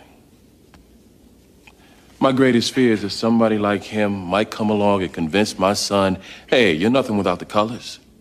I hate gangs as much as he does. But this trial isn't about putting an end to gangs or gang violence. All this trial is about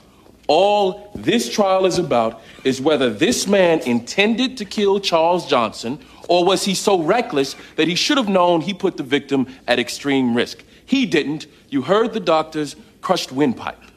Now, was it foreseeable that Raymond, with one punch, was going to kill his friend? Of course not. Did he want to kill him? You know he didn't. He wasn't even trying to hurt him. You know that, and so does the prosecution.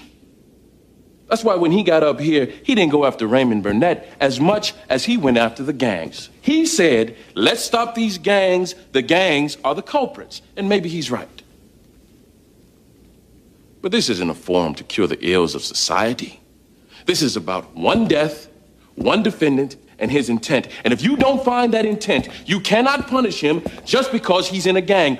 Who or what he is, that is not on trial here. If it were, I might say convict. For the sake of my son, I pray that you would. But this trial is about the act. And this act was an accident. Good close. Great close. Let's not see the 12 of you go back there and turn into a gang.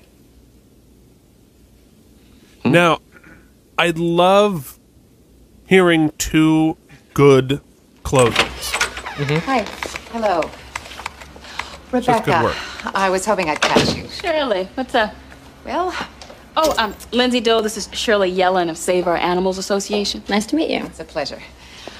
Keith, tell me that somehow it got back to her that she killed this rat. You're not going to believe this. Marcy Kelling works dispatch at Precinct 12. Oh, you know, she's my on our God. Board of Governors. I don't know her. Well, she certainly knows you since you're about to be one of our honorees. She says, evidently you killed a rat? Yeah, in the office here. Ugh.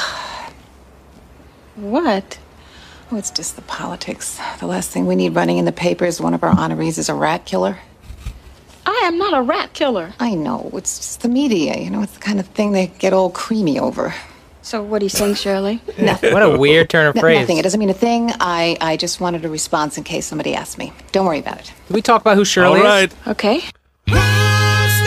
Lady Hughes is cream in a normal conversation. You stole mine. Creamy. That, creamy. Ugh, it's like moist. Gross. That creamy lady is Jacqueline Schultz, who you might know was with Toby, with Richard Schiff in Jurassic Park 2. He was also on the X-Files, which I've written in my notes as the E-Files, but I figured out the code. She was also on Deep Space Nine. She was Jessica in an episode called Extreme Measures. Unnecessary Star Trek reference. She's also in Matlock ER and Love Boat Connect. I'll see you at the luncheon. Wait, I'll walk you out. All right. Good night.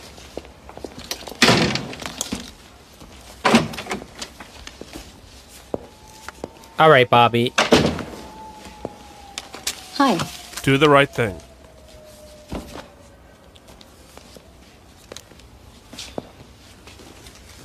Rebecca told me your reason for springing this in front of everybody instead of taking it up with me privately. I don't buy it. There's no excuse for you not coming to me one-on-one. Bobby, I was afraid of what I might say to you one-on-one. What's that supposed to mean? It means I might say that I think you're dysfunctional. Your father's worked his whole life as a janitor in a big law firm. It made you want to be a lawyer. It also made you hate them for the way that they treated him. I mean, look at you. Weird Fancy story suits in a development, rat-infested character office. development, but why is that relevant to her getting a As you job? try to get ahead, you fight yourself at the same time, and it hurts everybody here.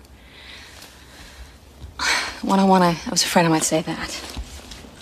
If that's the way you feel, why do you stay? Yeah, good point. Because my best friends work here. I don't want to leave. And I'm in love with you. Oh, I say that. hell. Damn it. Okay.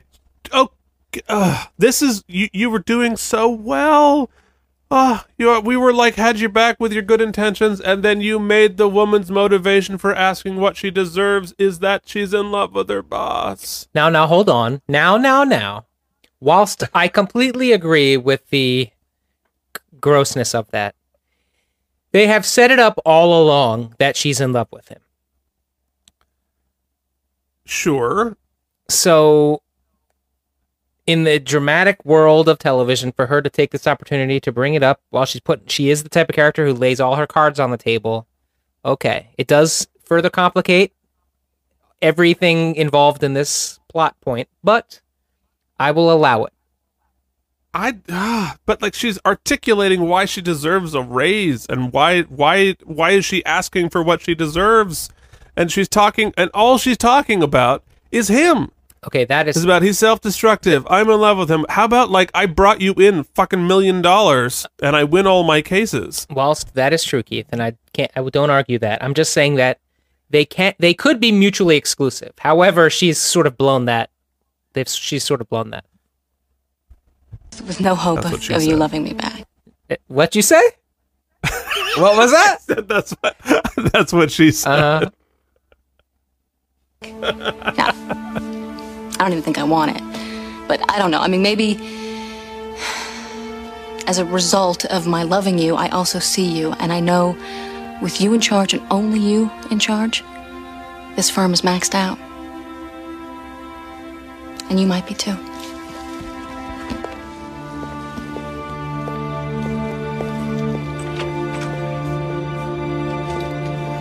The soap opera stare to commercial.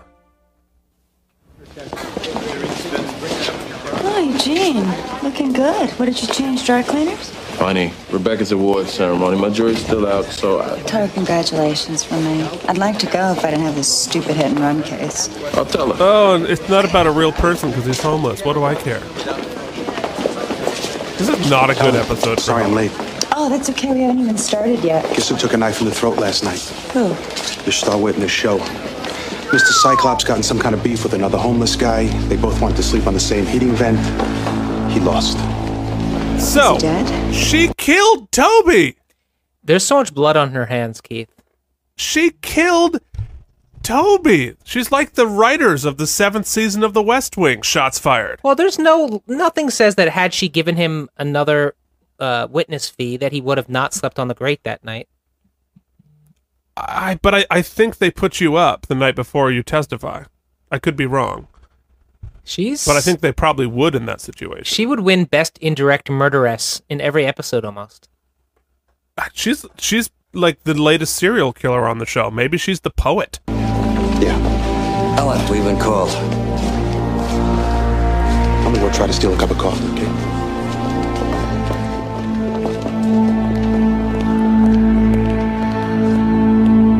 She does appear to feel bad about it. That's good.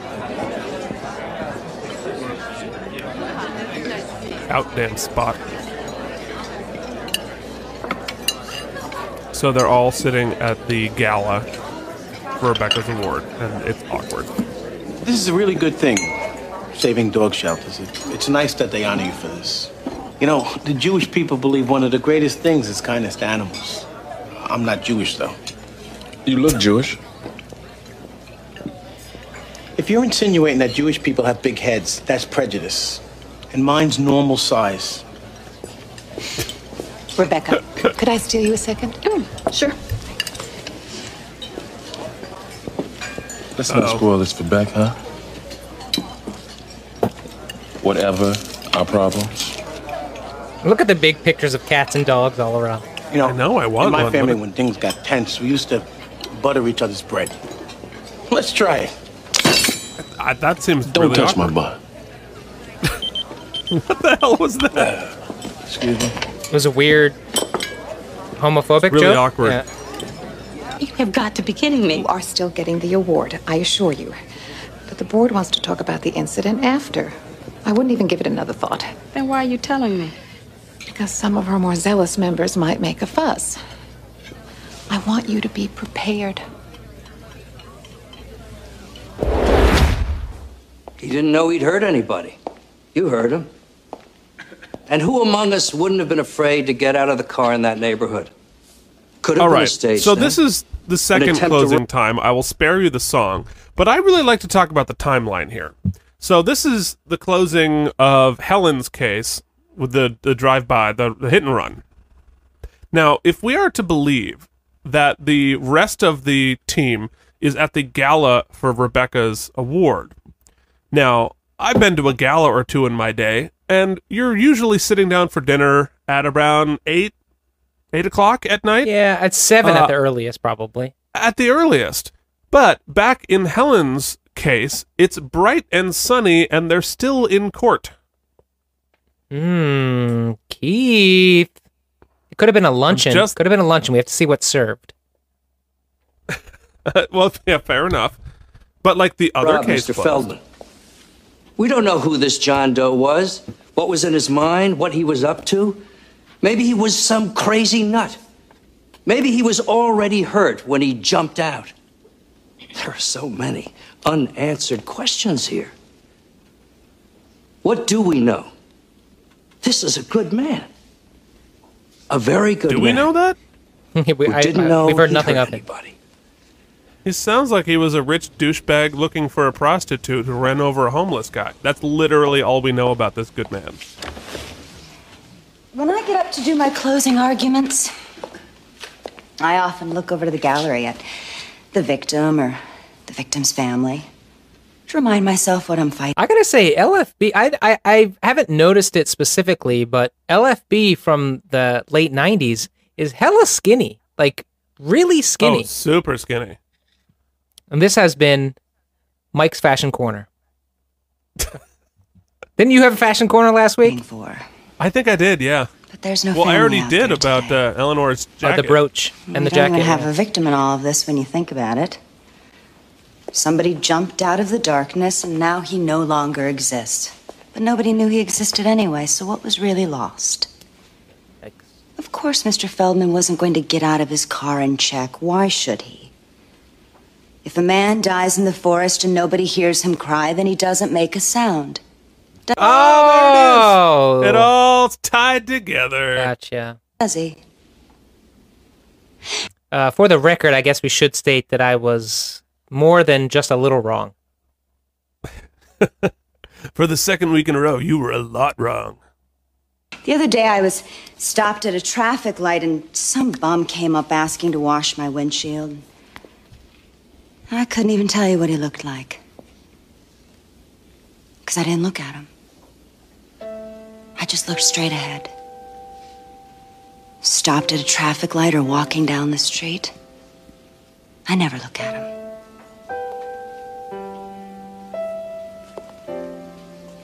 Do you? It's easier not to, huh? But, we could do without the cheesy piano. maybe when you I thought it run was one you of these playing for a bums minute. over, you should stop the car. Get out of the car. Take a look. Mr. Feldman knew he hit somebody, that we all know. I guess the only question for you to go back and decide, is there any intrinsic It's like an episode value of to Touched by an human Angel right now. It really is. life? Or does he have to be somebody? I gotta tell you, this is a terrible closing. Well, I think this is your opportunity to give the closing that she should have done while I underscore it. Okay. Ladies and gentlemen of the jury, sure, my client might take his penis out and refer to it as in the third person. But don't we all have penises in one way or another? And if your penis saw another man be blatantly hit by a car, murdered, and then left behind to rot, wouldn't you also find him guilty? I'll finally leave you with this. If I saw it with my dick, you must convict. Thank you. That was excellent. Well done. Well done to you, Keith. You nailed the key, by the way. Nailed it. I know, dummy. It's your call.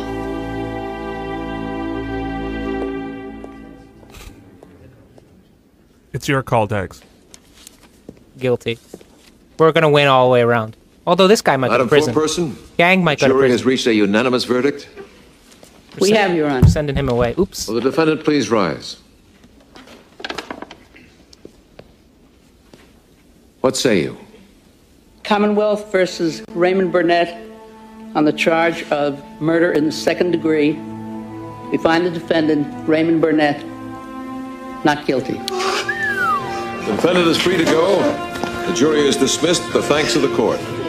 Which I think is the right call, because the actual law comes down to A, whether or not he intended to kill him, which clearly didn't, and B, whether or not it was so reckless that he could have imagined killing him, which he could have certainly imagined of maiming him, but I don't think he ever imagined that that was a possibility. That's a very unlucky shot. Yeah. So I think it's the right verdict. Right, and I think that it was saved by, I think what makes it great is that they kept that scene where Eugene goes back to the DA and asks to take the plea deal, the manslaughter deal from the day before. Right. So, you know, that the DA, in not looking at what was right, but kind of just wanting to get the conviction, seeing that he had the jury in a good place, that was a good scene. I think it helped the believability factor here. Good job.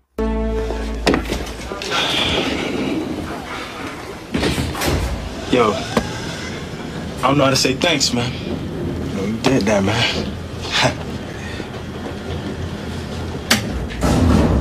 You asked me before if I was going to save your son. I told you I'd try to keep him out of jail. I did. Now, whether or not he's saved, that's up to the two of you. You don't know how to say thanks? From now on, every time you see a 10-year-old kid, you pretend he's mine.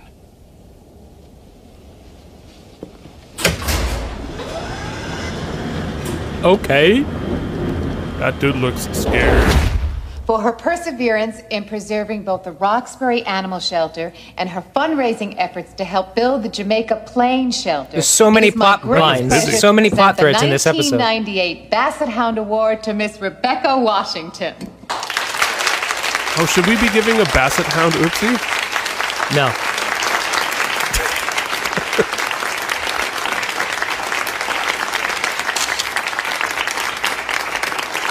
Thank you so much. I was so honored to come here today, especially to be honored for doing something I love. I so love dogs. But yeah, I have to be honest in saying that I'm a little thrown. Okay. 2 days ago, I killed a rat in my office, and I guess there are some people in the association who are considering taking the trophy back from me because of that. So I'm just gonna say this. I hate rats. Love dogs, but rats, they're filthy, disgusting, scummy little things. And they may be one of God's creatures, but they certainly don't represent his best work. And if one tries to run up my leg, I will not apologize for stomping it to death. That is her best scene. They're ugly. They got mashed up faces, and they carry germs and rabies. And come on, let's all fess up. You'd all poison them if they were running around your house. Now, part of me likes those spring traps because they make them suffer. And then the scummy little rat squeaks out in pain, and the rest of the rats know better than to come in the air. This is hysterical. You ever seen a drowned one in a pool? It's nasty. So I ain't saving no rat. And if this costs me this award, then so be it. I just hope I get to hold on to this long enough so I can use it to bash in one little rat head. Otherwise, I thank you. Otherwise, I thank you.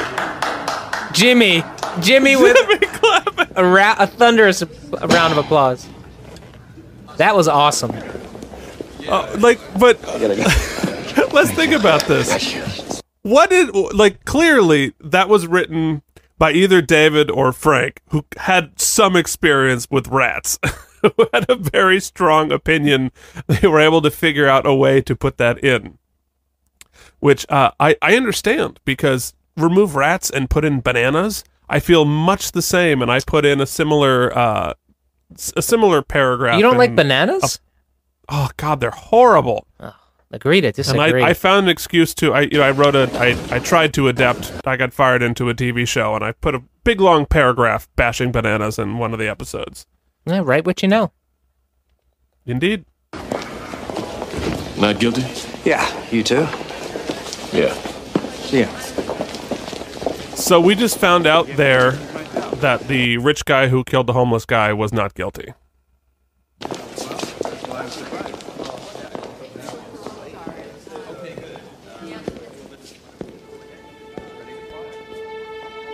Eugene is going into an empty courtroom where Helen is still sitting alone at the table. Good shot. Hey, How'd the luncheon go? had to leave. My jury came back. Good? I don't think you'd like it. I'm still all dressed up. Get a drink or something? Actually, I'd like to go for a walk. Feel like walking? It's cold out there. Is it? Tell me about it. It's Los Angeles, guys. Just because they put a lot of steam doesn't mean it's not Los Angeles. Are they gonna go to like watch the homeless people? Did you say wash them? Yes. Rebecca, okay? Yeah, I think she's just feeling the stress of everything, and that, Jay hates rats. yeah. Well spotted. Listen, are you lashing out because of us? She's not lashing Or out! you really believe that? Sorry, I had to say that. Keith, are you lashing out? Both. I might be. I'm sure part of my frustration's got nothing to do with the practice. But part of it does. It's not frustration. She's I know just what you want this asking place for to what be. she deserves! And I think I can help you. It's the last time I'm going to say that. Promise. Listen. Keith, could you underscore I'm gonna be Bobby for a minute? Oh, okay. I'm gonna resolve this scene for us. Oh, okay, thank you. Yeah. I'm going to go minor this time. No, I need something like a 70s like pimp fantasy. Oh, like a... It's hard to do on the piano. Like a give me a Moog synth if you got it. Oh, yeah, no, totally. All right, hold on.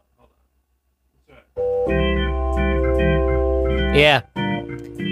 Oh, Lindsay, I've been thinking long and hard about it, and I've decided to deny your request for 6 figures, but to approve your request for 6 inches. Meet me on the couch in my office. Wow, that was upsetting in a lot of ways. What? Nothing. What?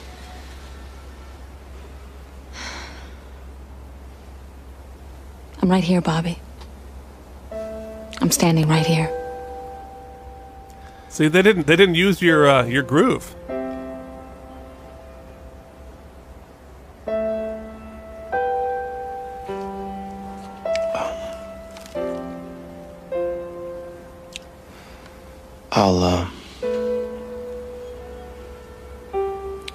I'll think this office stuff through.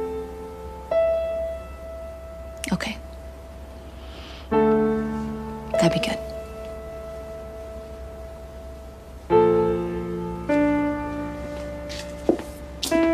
I mean, you can't moonlighting it. They can't get together too soon. That's right. It's only season 2, and we're only 37 episodes into it. So much steam.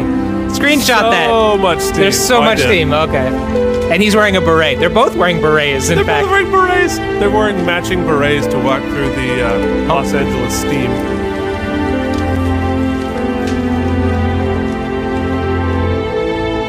And they are indeed washing the homeless people.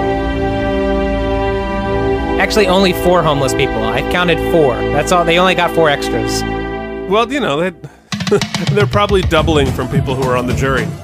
Okay, folks, we have gotten through another episode of The Practice. We saw the forest and the trees, and we are 24 episodes into season 2, but we are not done yet. You stinker!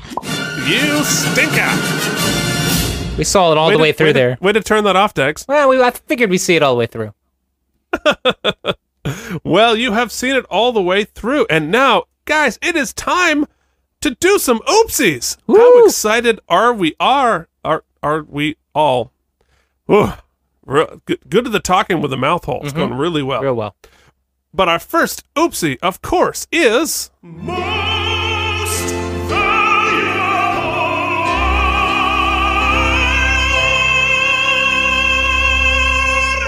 Well, Keith, I think by sheer power of elimination here, we have to award at least I have decided to award Eugene. He, once again, wasn't particularly pleased with his client, but he used the law and he was in the right and he won his case. And he got what could have been a 4-year sentence for the initial plea. He got that person free. And actually... Well, it could have been life, too. Could have been life. And he left them with some valuable food for thought for their lives moving forward. Everyone else lost, so I think that Eugene is my vote for most valuable lawyer. Yeah, no, obviously. I think he would have, even if Helen had won, I still think it's Eugene, because I think he just gave a really good closing. He was very strong. So congratulations, Eugene. You are this week's most valuable lawyer. I bet he must be super excited to see the Instagram post with his trophy. So if you would like to see Eugene's trophy, you can follow us on Instagram at Out of Practice Podcast. You know, Keith, it dawns on me that though we have wonderful bumpers for each award, there's no actual introduction to the Oopsies proper. Wow, you know what? You're entirely right. So I think you should write one. Damn it. I really set myself up for that. Oh, I just judoed the shit out of that. I got judo jimmied. All right. All right. Well, that brings us up to... Already famous because you've been on TV, getting a paycheck. Or the first entry on your IMDb. Way to go. And you're the best guest actor. You are the best guest actor. You are the best guest actor on the episode. All right, best guest actor. Who you got? I actually have 2 nominees. Okay. I'm going to need your help on the IMDb. Yeah, I figured. Who's give us a rough description like you would in court. The guy who's on the West Wing. Okay, Richard Schiff. Richard Schiff, legendary actor. Yes. I thought he was great. I thought that it can often be challenging portraying someone with some challenges so that it doesn't come across, especially when they're written comedically, that it doesn't come across too insensitively comic. If that makes sense. He had to say Mr. Winky with a straight face. I think he also said Mr. Penis at one point. And Mr. Penis. Yeah. And he was very good. However, I also want to give a nomination to the murdered son's, the victim's mother, who only had one scene.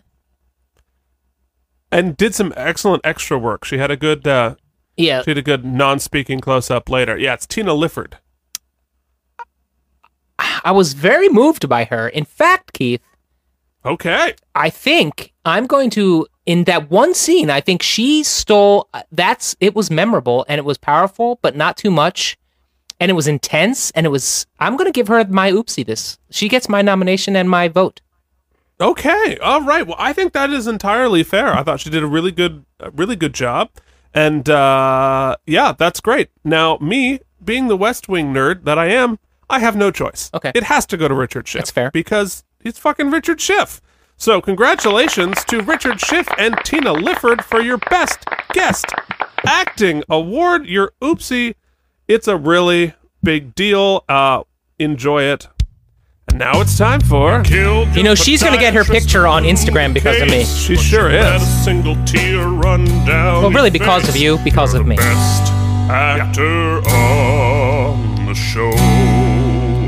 Okay, so interesting choice here. Who was the best actor on this episode of The Practice? Bobby did not have a lot of colors to play. Dylan did not have a lot of colors to play this week. I think Righteous Indignation was sort of the one palette he was drawing from. Or non-righteous indignation. Yeah. Completely unearned indignation. Correct.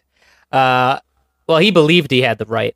Also, I thought that Rebecca had some great moments. The final speech, excellent. Excellent. I think, long story short, I think they all, in one way or the other, gave some pretty good performances, as they generally do. They're pretty much firing on all cylinders. Minus Jimmy, who had some just terrible peas and carrots this week. I thought it was pretty hilarious, though. Hilarious. It made the cut for sure. And it was like it was in character, and also like a little nugget for those people who rewatch it and listen carefully. I say thank you, Michael, for that little gem. Oh my goodness, Keith, you're gonna leave me out on a ledge right now because I always forget. I forget their names. Oh, I am absolutely here. I'm going to give you something to think about.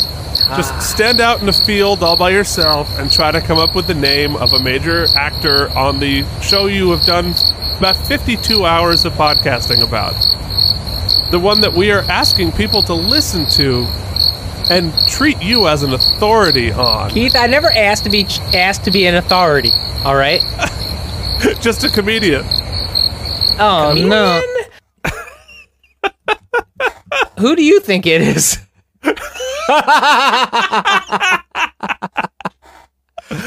Oh, no. I mean, I definitely have very specific thoughts and also specific names attached and a pink to the comb. actors. And a pink comb you've still got out. And an amazing pink comb. And I'm going to comb through all my options while you tell me who you think the best actor is. Keith, in the beginning of our foray into this podcast, there was one actor who was running away with a lot of the oopsies in the beginning. Indeed. And I think that he has returned to form here. I think that Steve Harris's portrayal of Eugene was once again excellent this week. I think, he has, touched a lot of these beats before, sort of being disgusted by or not particularly 100% behind his client or his client's behavior, but not only winning them the case by utilizing the law, but trying to help them along in their life. And I thought that scene in the elevator after the verdict was really awesome. I thought his close was awesome. I thought that all of the beats I just think he was thoroughly good. Even the stuff with the rat and with the cases, everything he did was just a tour de force once again. It wasn't like he had a lot. This was a really like huge case or episode for him. He just did it skillfully. So my oopsie nomination and award goes to Steve Harris as Eugene Young. Steve Harris. Yeah, well, I mean, so you went from dark hair to no hair? Mm-hmm. Is that how you're going to describe? That's great. I agree with everything you said. That's terrible. Yeah. That's bad. That's bad. I agree with everything you just said. I think Steve Harris did a really good job. That said, and I was sort of 50-50 on this, so I'm just going to go with the opposite. I got to give it to Lisa Gay Hamilton, who, well, I thought her character's indignation towards Lindsay made no sense whatsoever. She curb stomped a rat and then gave a speech about it. I feel like you got to get at least half an oopsie for that. Fair. So congratulations to Steve Harris and Lisa Gay Hamilton for your oopsies for Best Actor. I'm sure they can't wait to screenshot Instagram with their pictures, which leaves us with one last oopsie. We all know what it is. The Tom Brady Award for being Tom Brady. The Tom Brady Award for being Tom Brady. Interesting choice this week. What do you think? It's tough. Really could go either way. I'm just going to have to close my eyes and point. Yeah. I'm going to go with Tom Brady. Oh, going with your gut. Okay. No, I think that's a fair point. And I was thinking about some other options, but I agree. Congratulations, Tom Brady, for winning the Tom Brady Award for being Tom Brady. I'm sure he must be excited. It's two weeks in a row. Keith, you do know what they say. What do they say? While some can't, vegan. Because he's a vegan. Get it? Like he can, vegan. I should make some jokes. I should have punchlines. But instead, I can only come up with some rhymes. But it's better podcast. Woo! Comedian?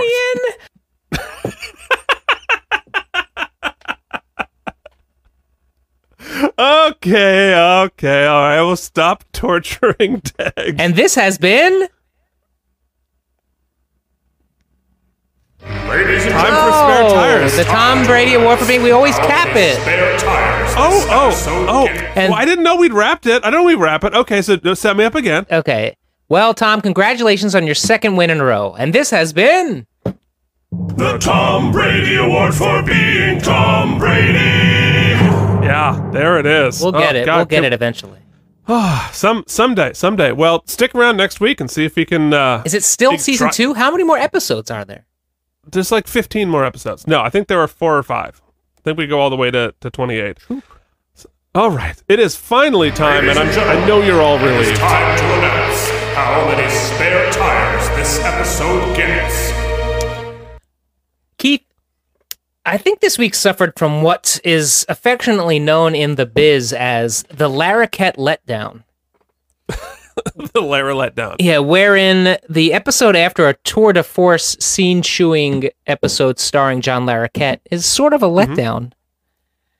Hence the name, as you can imagine. I thought that, like we said, they posted a interesting conversation about marginalized members of society. We gave it props earlier, but it's, once again, they didn't... I guess, they kind of take kind of the easy way out. They let the guy win, the gang guy win, and then Eugene gives him like a life lesson moving forward. Think it like it was my 10-year-old son, which doesn't really... I mean, it's sort of the way they had to go, I guess. It's the easiest way out, I think. Well, it's the only way you could do if you're going to devote that small amount of time within an episode to that case. Right. And the Lindsay case, or excuse me, the Helen case, they play the schmaltzy music and she goes to walk by the homeless people. She doesn't give any of the money or say or acknowledge them anyway. She just walks by them in a steamy alley whilst asking somebody to come with her so she's safer. Oh, that's true. I hadn't even clocked that, but yeah. So it's a little... to be honest, I think the best part of the episode is the funny stuff, was the whole rat stuff.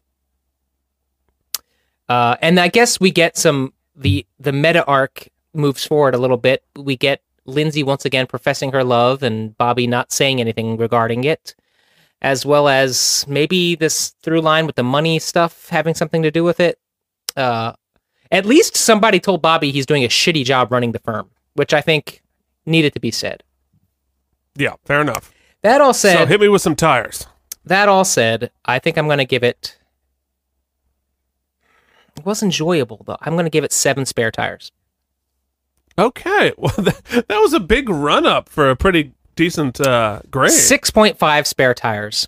Well, I wasn't trying to talk you out of it. 6.5 spare tires. Okay. All right. Yeah, no, I agree with all of your criticisms of it. I think, for me, the thing that I really dock it for is mixing up her love life after, and asking for what she deserves. That really bugged me because thus far she'd been advocating for herself so well, and she was entirely right. So it loses half a point for that moment. Wow. That said, I also really loved her advocating for herself, and I think it was entirely earned. We certainly set up this dynamic, and with any firm that's growing like that, these issues are going to come up, and I thought it was entirely fair. So I thought it was an entertaining episode. It wasn't a classic episode, but I was compelled throughout. So I'm going to give it a 7. Okay, so we're talking a 6.75 spare tire.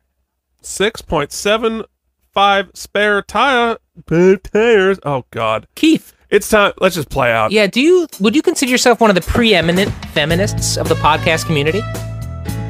No. Well, I would, and I'm saying that Keith Varney is one of the preeminent feminists, advocates in the podcasting community. I am so honored as a straight white male receiving an award from another straight white male about feminism that I definitely deserve. If you want to congratulate Keith on his award, you can write at outofpracticepodcast@gmail.com or check us out at outofpracticepodcast.blogspot.com or check us out on Instagram or Twitter or Reddit or any of those things Out of Practice. We're here every week. Out of Practice Podcast. We're also not on Twitter. No, leave us a review, please, we'll write a song for you. And right now, while we're on air, Keith and I have you.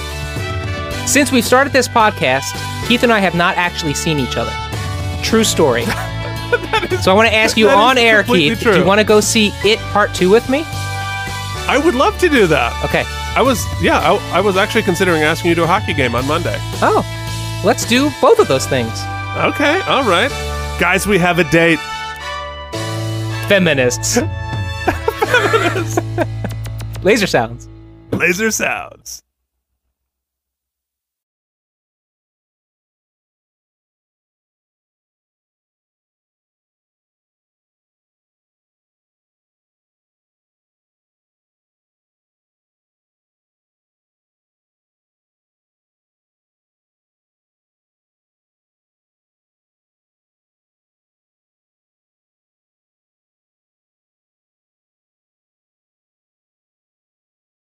What is Wisdom of One? Wisdom of One is the story of me, the brave and powerful hero Skankross 7 and counting. Wisdom of One? There's like all these crazy adventures that we go on. It always has something new. This podcast has many personality disorders in evidence. See if you can spot them all. The one telling the story is shockingly repressed. Yet another Dungeons & Dragons comedy podcast. Interrupted by long stretches of grunting from Dagon and pointless NPC nonsense you should skip through. Sometimes it's just more fun than real life, I guess. So find us on your podcatcher of choice. Give us a listen, rate and review us. We need your help there for sure. Wisdom of One. Failure is a way of life. Charisma of 20.